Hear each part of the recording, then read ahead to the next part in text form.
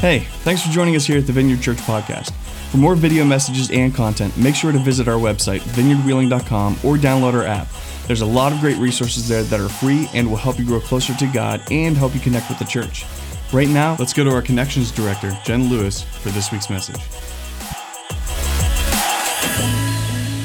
Well, I think this is week 12 of our deep dive into Mark, and we finally are getting to some parables.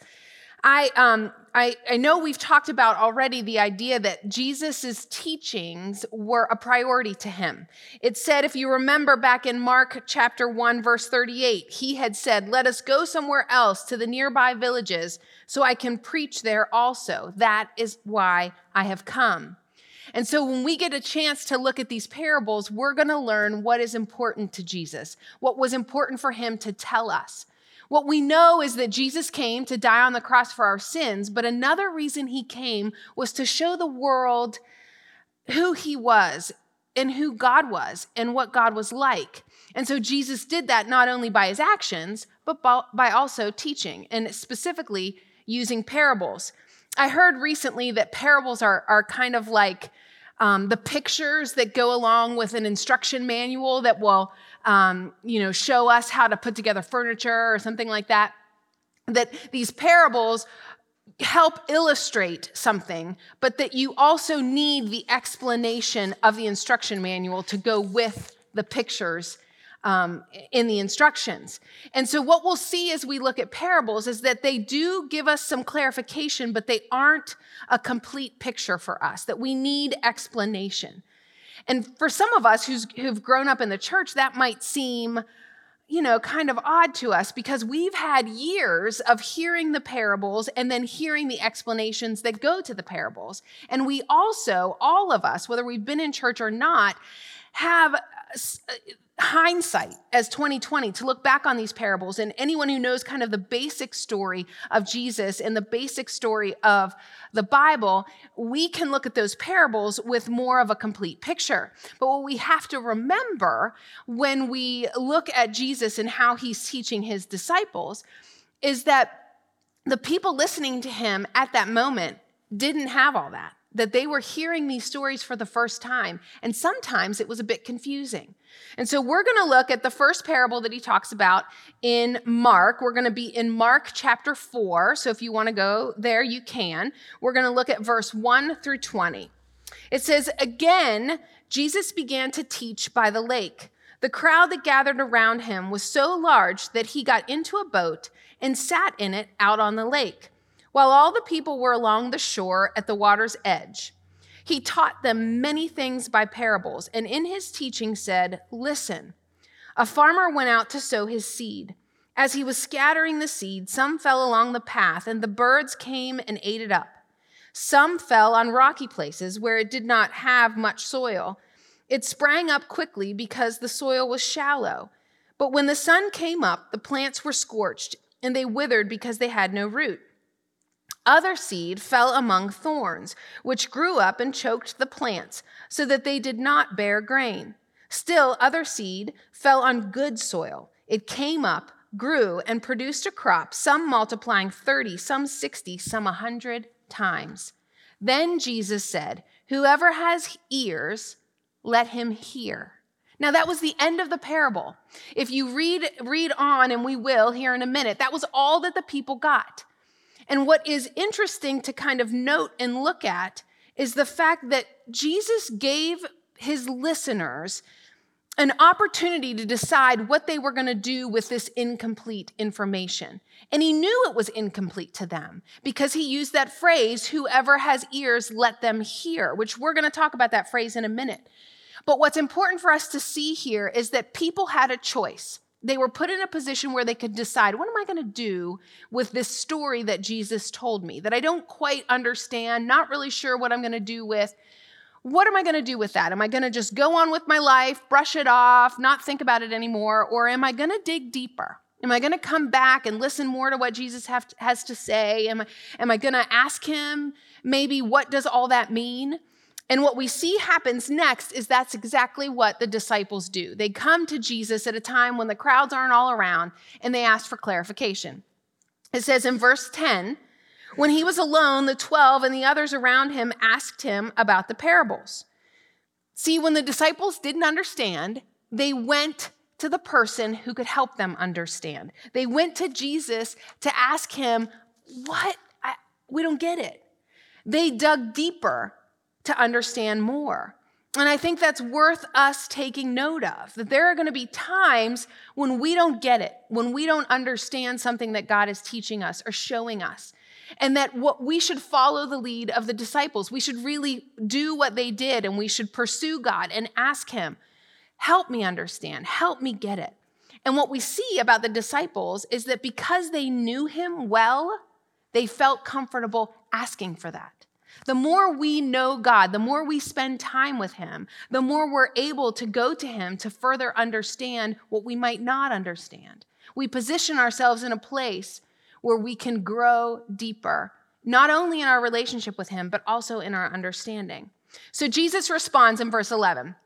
It says, he told them, the secret of the kingdom of God has been given to you, but to those on the outside, everything is said in parables, so that they may be ever seeing but never perceiving, and ever hearing but never understanding. Otherwise, they might turn and be forgiven. Now, this section of scripture I find to be difficult.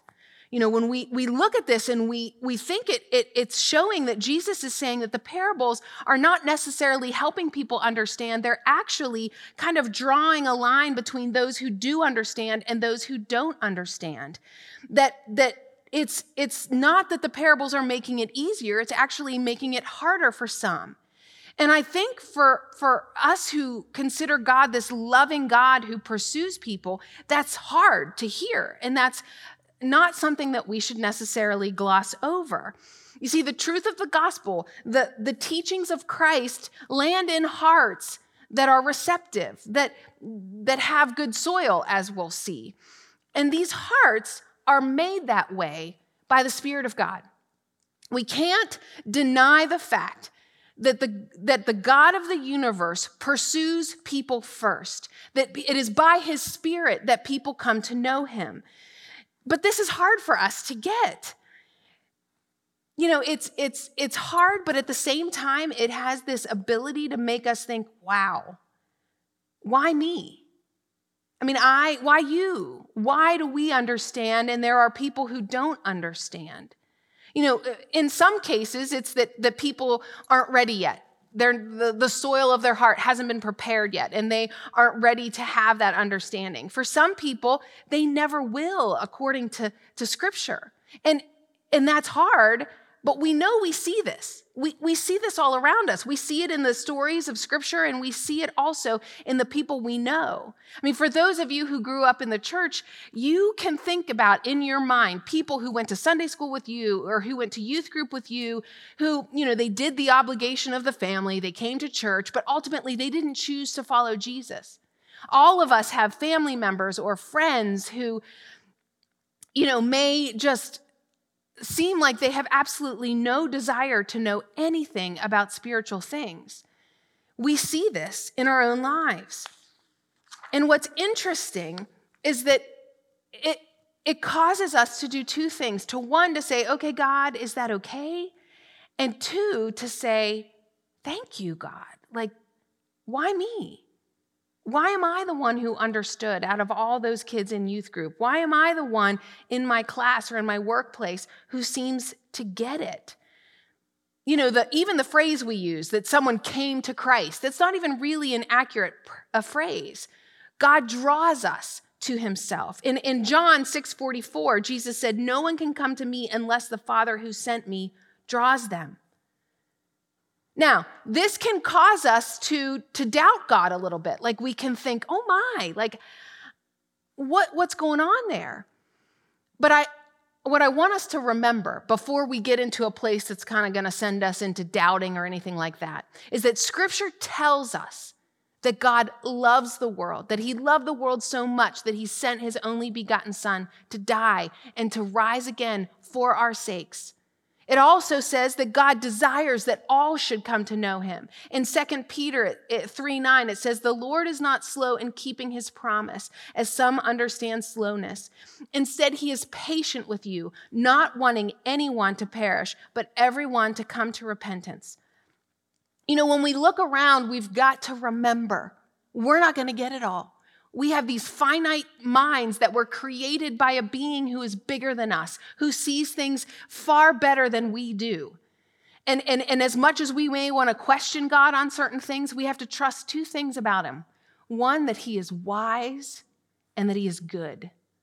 He is wise enough to create this whole universe that is positioned in such a way that life can be teeming all around us. And he's good. He's good enough that he loves us so much that he made a way for us to come to know him, that he desires that all would come to know him. And so when you read that scripture, don't get too hung up on it. Remember that God has a bigger plan, that he knows people's hearts, and that in our finite minds, we don't necessarily know what's going on inside of someone's heart. We don't know what the rest of their story is going to be and what's going to happen right before they die in their last breath. We don't know where they are in the process, but we trust God in his wisdom and in his love. So Jesus goes on and he says, "Don't you understand this parable? How then will you understand any parable?"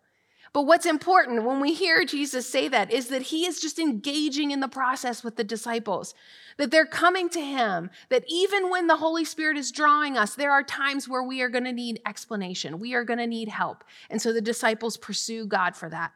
So Jesus explains the parable. In verse 14, it says, "The farmer sows the word. Some people are like seed along the path where the word is sown. As soon as they hear it, Satan comes and takes away the word that was sown in them. Others, like seed sown on rocky places, hear the word and at once receive it with joy. But since they have no root, they last only a short time. When trouble or persecution comes because of the word, they quickly fall away. Still, others, like seed sown among thorns, hear the word, but the worries of this life, the deceitfulness of wealth, and the desires for other things come in and choke the word, making it unfruitful.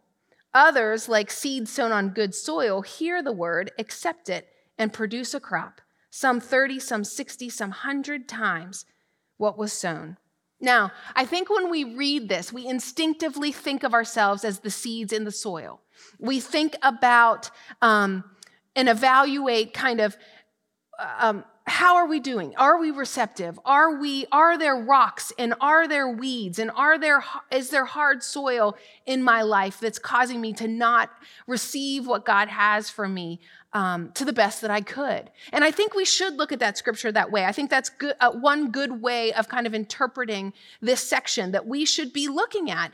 Are the cares and concerns in my life, are they taking priority over the truth of what God says? Are money and success and earthly desires kind of winning for my attention and all my thinking and the way I act? You know, ultimately, we do need to and should be evaluating how is the truth of God embedding itself in our hearts, and are we moving in a direction that helps us to grow, that helps us to weed out the things that might cause us to stumble or to stunt our growth. I just today actually finished my Read the Bible in a Year plan. I don't know about you, but very rare. I don't think ever I finished the Bible in a year. I started last January and I got it done before April, so that's pretty good. But I got done today, and what I found is I don't give up. I just, if I stop for a while or I get to another devotional, I'll pick it back up. And I would encourage you, if you're in that process and you're like, oh, I got stuck in Leviticus or I got stuck in Jeremiah, keep going. But anyway, I just finished, but recently I was reading the section of scriptures which are called the epistles. And it's the part right after the book of Acts. So it's Matthew, Mark, Luke, John, Acts, which tells the story of Jesus and then the early church. And then after that is a whole bunch of letters from different fathers of the faith encouraging the early church. Well, what you see when you look at the epistles is that over and over again, the different authors are encouraging early Christians to live out their faith well, that we are supposed to evaluate kind of our hearts and our lives and the soil of our hearts In one section, it says, continue to work out your salvation with fear and trembling. And then in 3 of the epistles, we're told to live lives that are worthy of the gospel. In Ephesians, it says, I urge you to live a life worthy of the calling you have received. In Philippians, it says, whatever happens, conduct yourselves in a manner worthy of the gospel of Christ. And then in Colossians, it says, live a life worthy of the Lord and please him in every way. So in order to do that, we have got to look at our own hearts. We've got to look at how we're growing, how we're receptive to what God is bringing forth in us through different teachings and through different things we're learning. We also see in 2 Peter, Peter says 4 times the phrase, make every effort. He says, make every effort to add to your faith. Make every effort to confirm your calling. Make every effort to remember these things. Make every effort to be found spotless and blameless and at peace with him. So this, if you see all these and you read, there's no denying when you read those letters that we are supposed to be actively evaluating our lives and thinking about how we are living out. We don't just kind of zone out and go through life. We evaluate, we make every effort, we live in a manner worthy of the calling we've received. And so we're supposed to do that. We're supposed to look at that scripture and kind of evaluate, okay, how are we doing? How receptive am I? And all the while remembering that ultimately it is us cooperating with the Holy Spirit. We can't do it on our own. It is a cooperation that we have between the Holy Spirit and us to grow the saplings into a bigger plant, into something that grows into a strong, viable vine or tree or whatever we are in our kind of spiritual sense.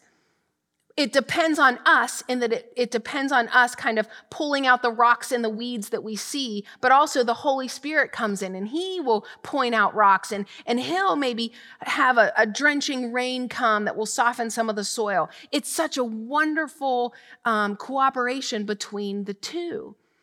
And the Holy Spirit is doing that not only with us, but he's doing that with people all around us who may or may not know God yet. And so I think we should, when we read that scripture, we should definitely use it as an opportunity to continue to evaluate our lives, to continue to remember, am I making every effort? Am I living a life worthy? But at some point, when we read this parable, we have got to change our mind from the idea of us being the soil and into the mind of us being the farmer. Because if we are followers of Jesus, the seed has been planted. We now have a different role. And as much as the New Testament tells us over and over and over again to live a life worthy and to make every effort and to live well for Christ, it also says over and over and over again that we are to share the gospel with others, that we are to sow seeds, that we are to be the farmers who will eventually, hopefully, help God reap the harvest. You know, when Jesus was initially telling this story, he was the farmer in the story. And he used it to help his disciples understand how the people around them were either receiving his word or not receiving his word. But it's transferred a bit. Now we, the church, are called to be the ones who are sowing the seed. We are the ones who are supposed to be tossing it out to the world. And it starts with us living differently. It starts back at us being good soil in our own lives. It starts with us looking different than the world around us. I have to be honest with you. We've got to, at this point in our culture, if we don't look different than the world, we've really got to ask ourselves, are we really living out our faith? You know, when my grandparents were growing up, and even to some extent when my parents were growing up, most people in our culture followed kind of the biblical norms that we follow. But now in today's society, that's not necessarily the case. And we are called to be different. We will look different because the culture is not lining itself up with what we know are biblical values and biblical truths. And so we as believers need to make sure that we're watching only the things we really should be watching, that we're taking part in things that are healthy and are good and that God would smile upon.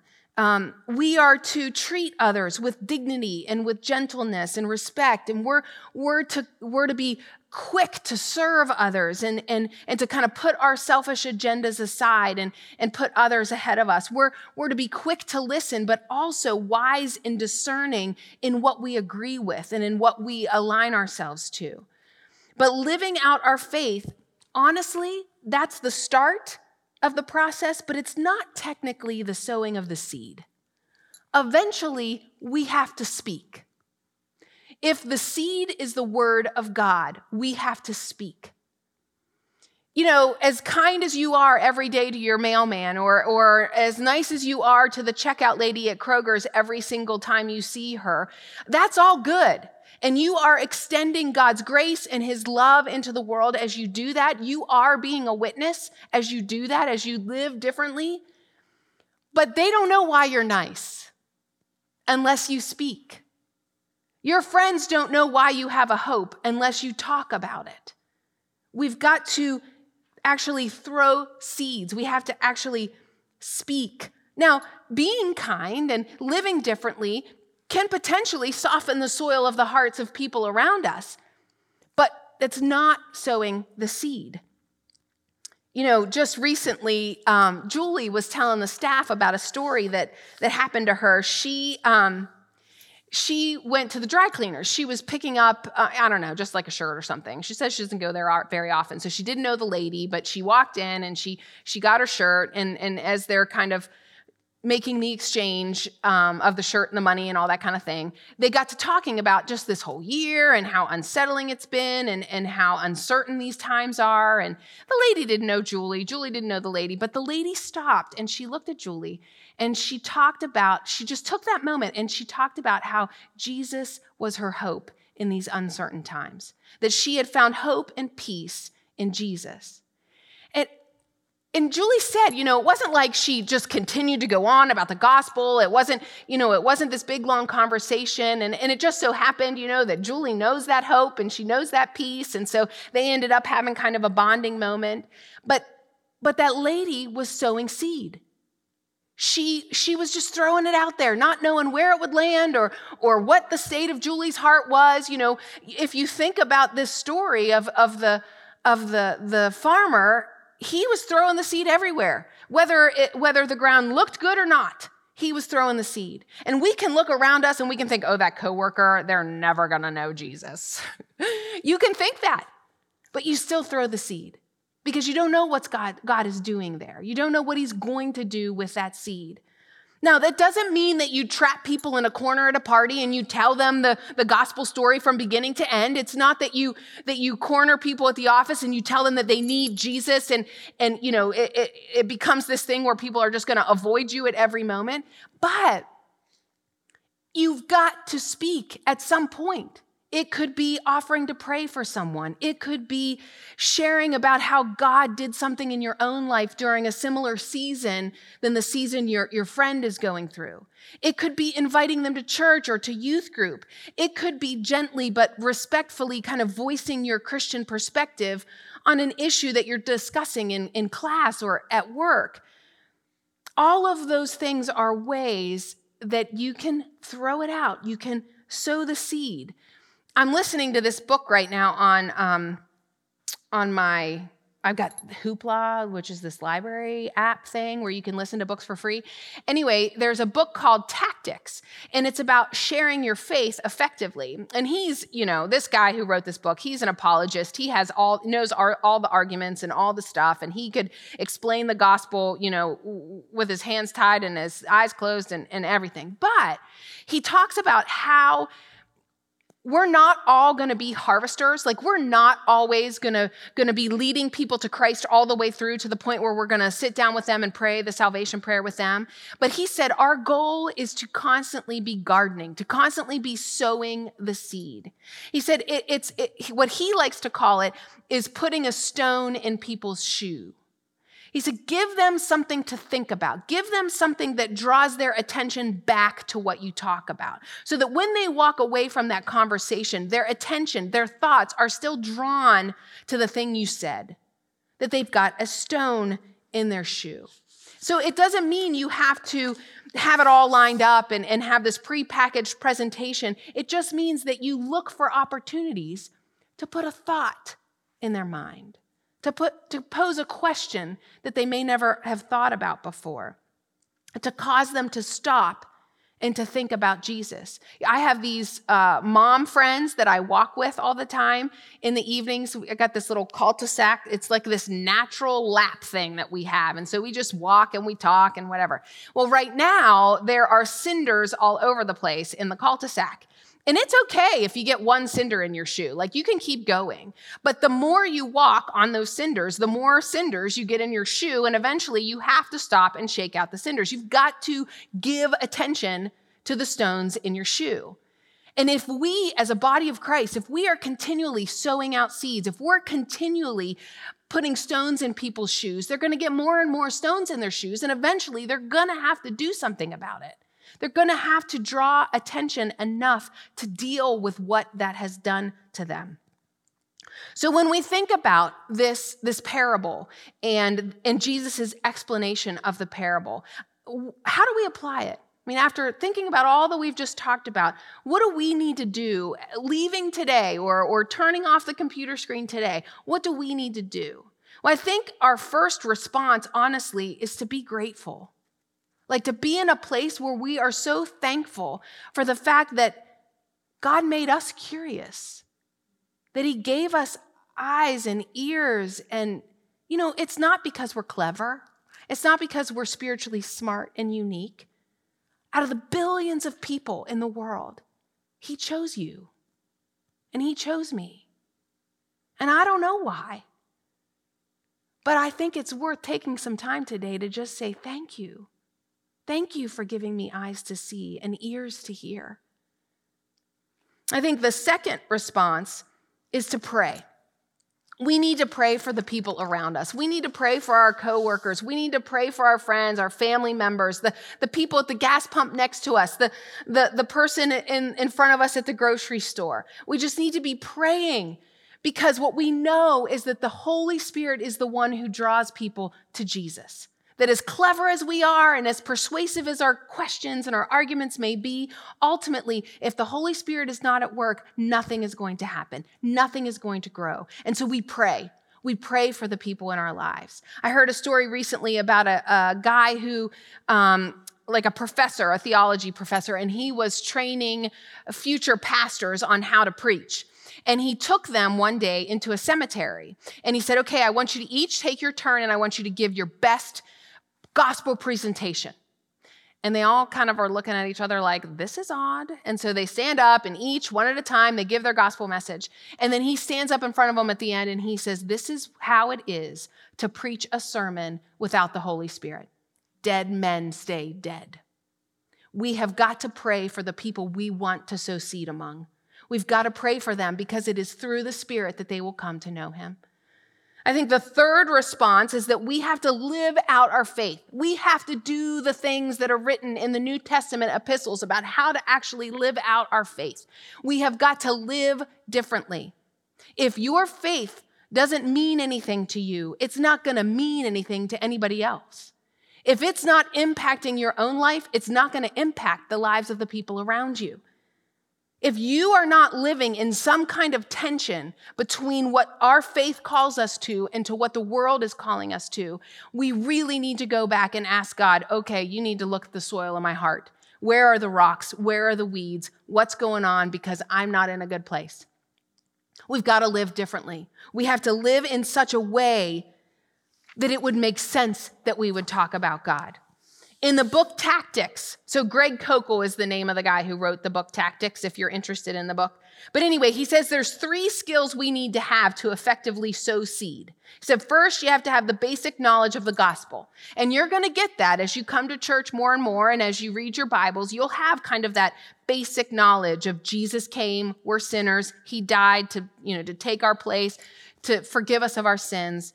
and to rise again. All that you will get the more you come to church, the more you read scripture. Second thing that he says we need to have wisdom on when and how to share that knowledge. And so that wisdom is going to come as we listen to the Holy Spirit, as we pray for the people around us, and we keep our eyes open to those opportunities.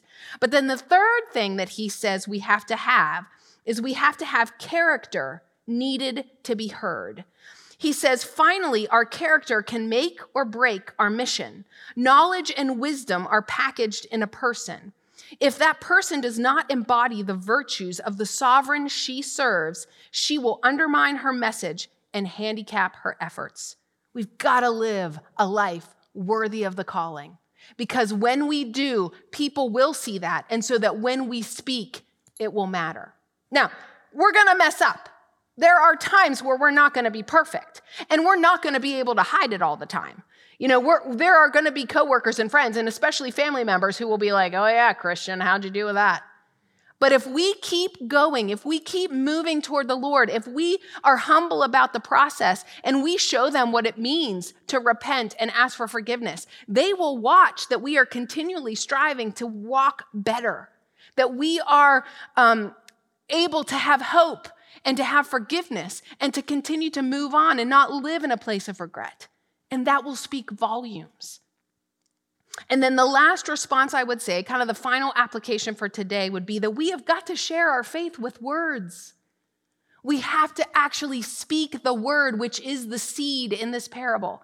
We have to actually bring it forth and offer it up to some soil somewhere.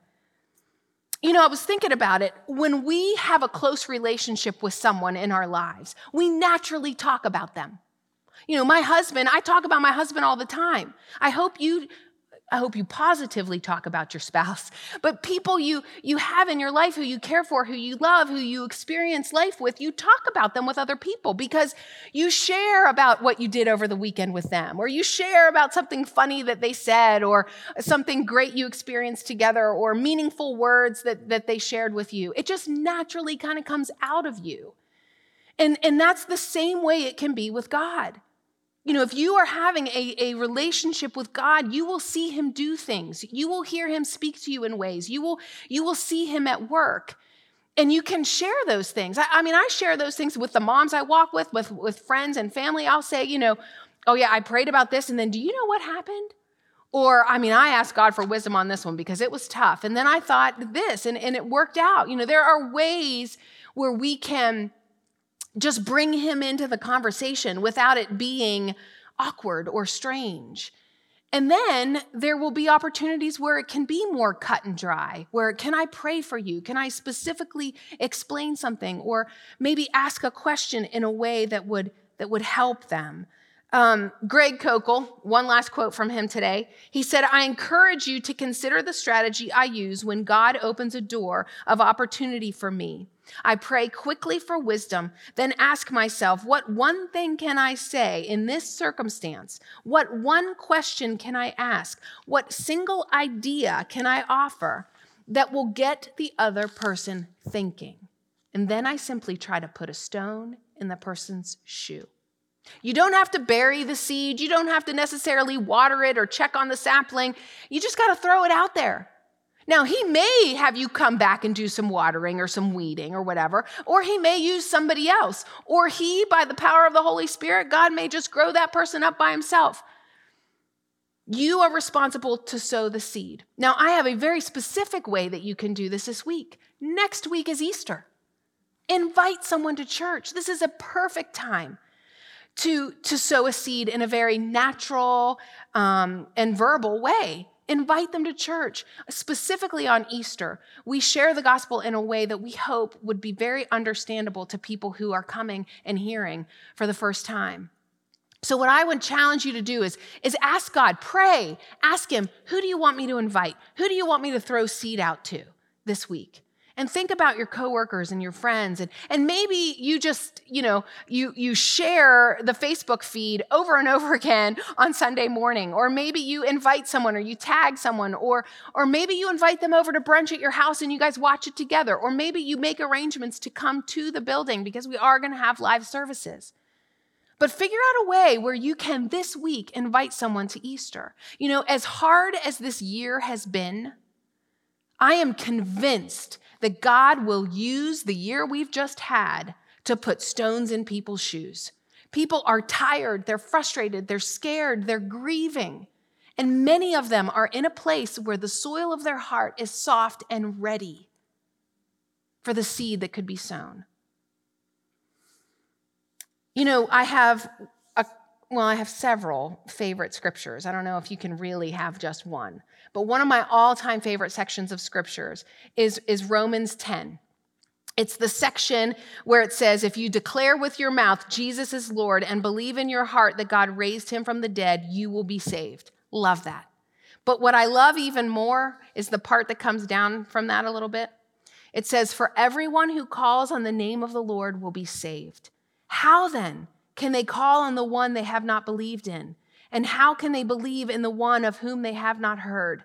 And how can they hear without someone preaching to them? And how can anyone preach unless they are sent? As it is written, how beautiful are the feet of those who bring good news. God will always be giving people ears to hear around us. But they have to hear something. And what the scriptures say is that you are sent, I am sent to sow the seed, to preach to those who need to hear it. You look around at the world just like I do, and you know that people are desperate for God's love, for his hope, for his truth. So if there's any question as to whether you are sent, don't question it anymore. You are sent. And I don't care if you have athlete's foot or you think you have the ugliest feet on earth. This scripture says that you can have beautiful feet when you bring the good news. Let's pray. Father, I thank you so much for who you are.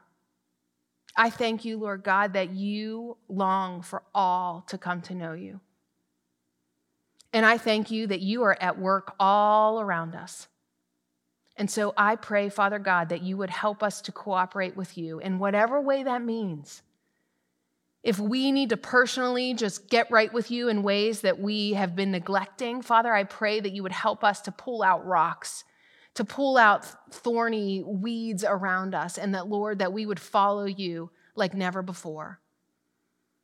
And for those of us who have been quiet, I pray that you would help us to have words to say. That you would help us, Lord, to speak out the fact that you love people and that you are real and you are among us.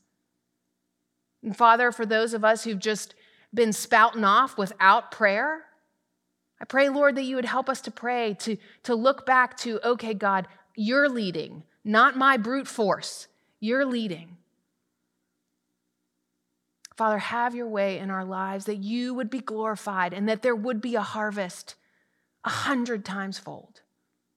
In Jesus' name, amen. Thanks again for joining us here at the Vineyard. It's our greatest desire to see you find and follow God, and we hope that this podcast has helped you do just that. For more video messages and content, make sure to visit our website, vineyardwheeling.com, or download our app. Again, thanks for joining us this week. We'll see you next time.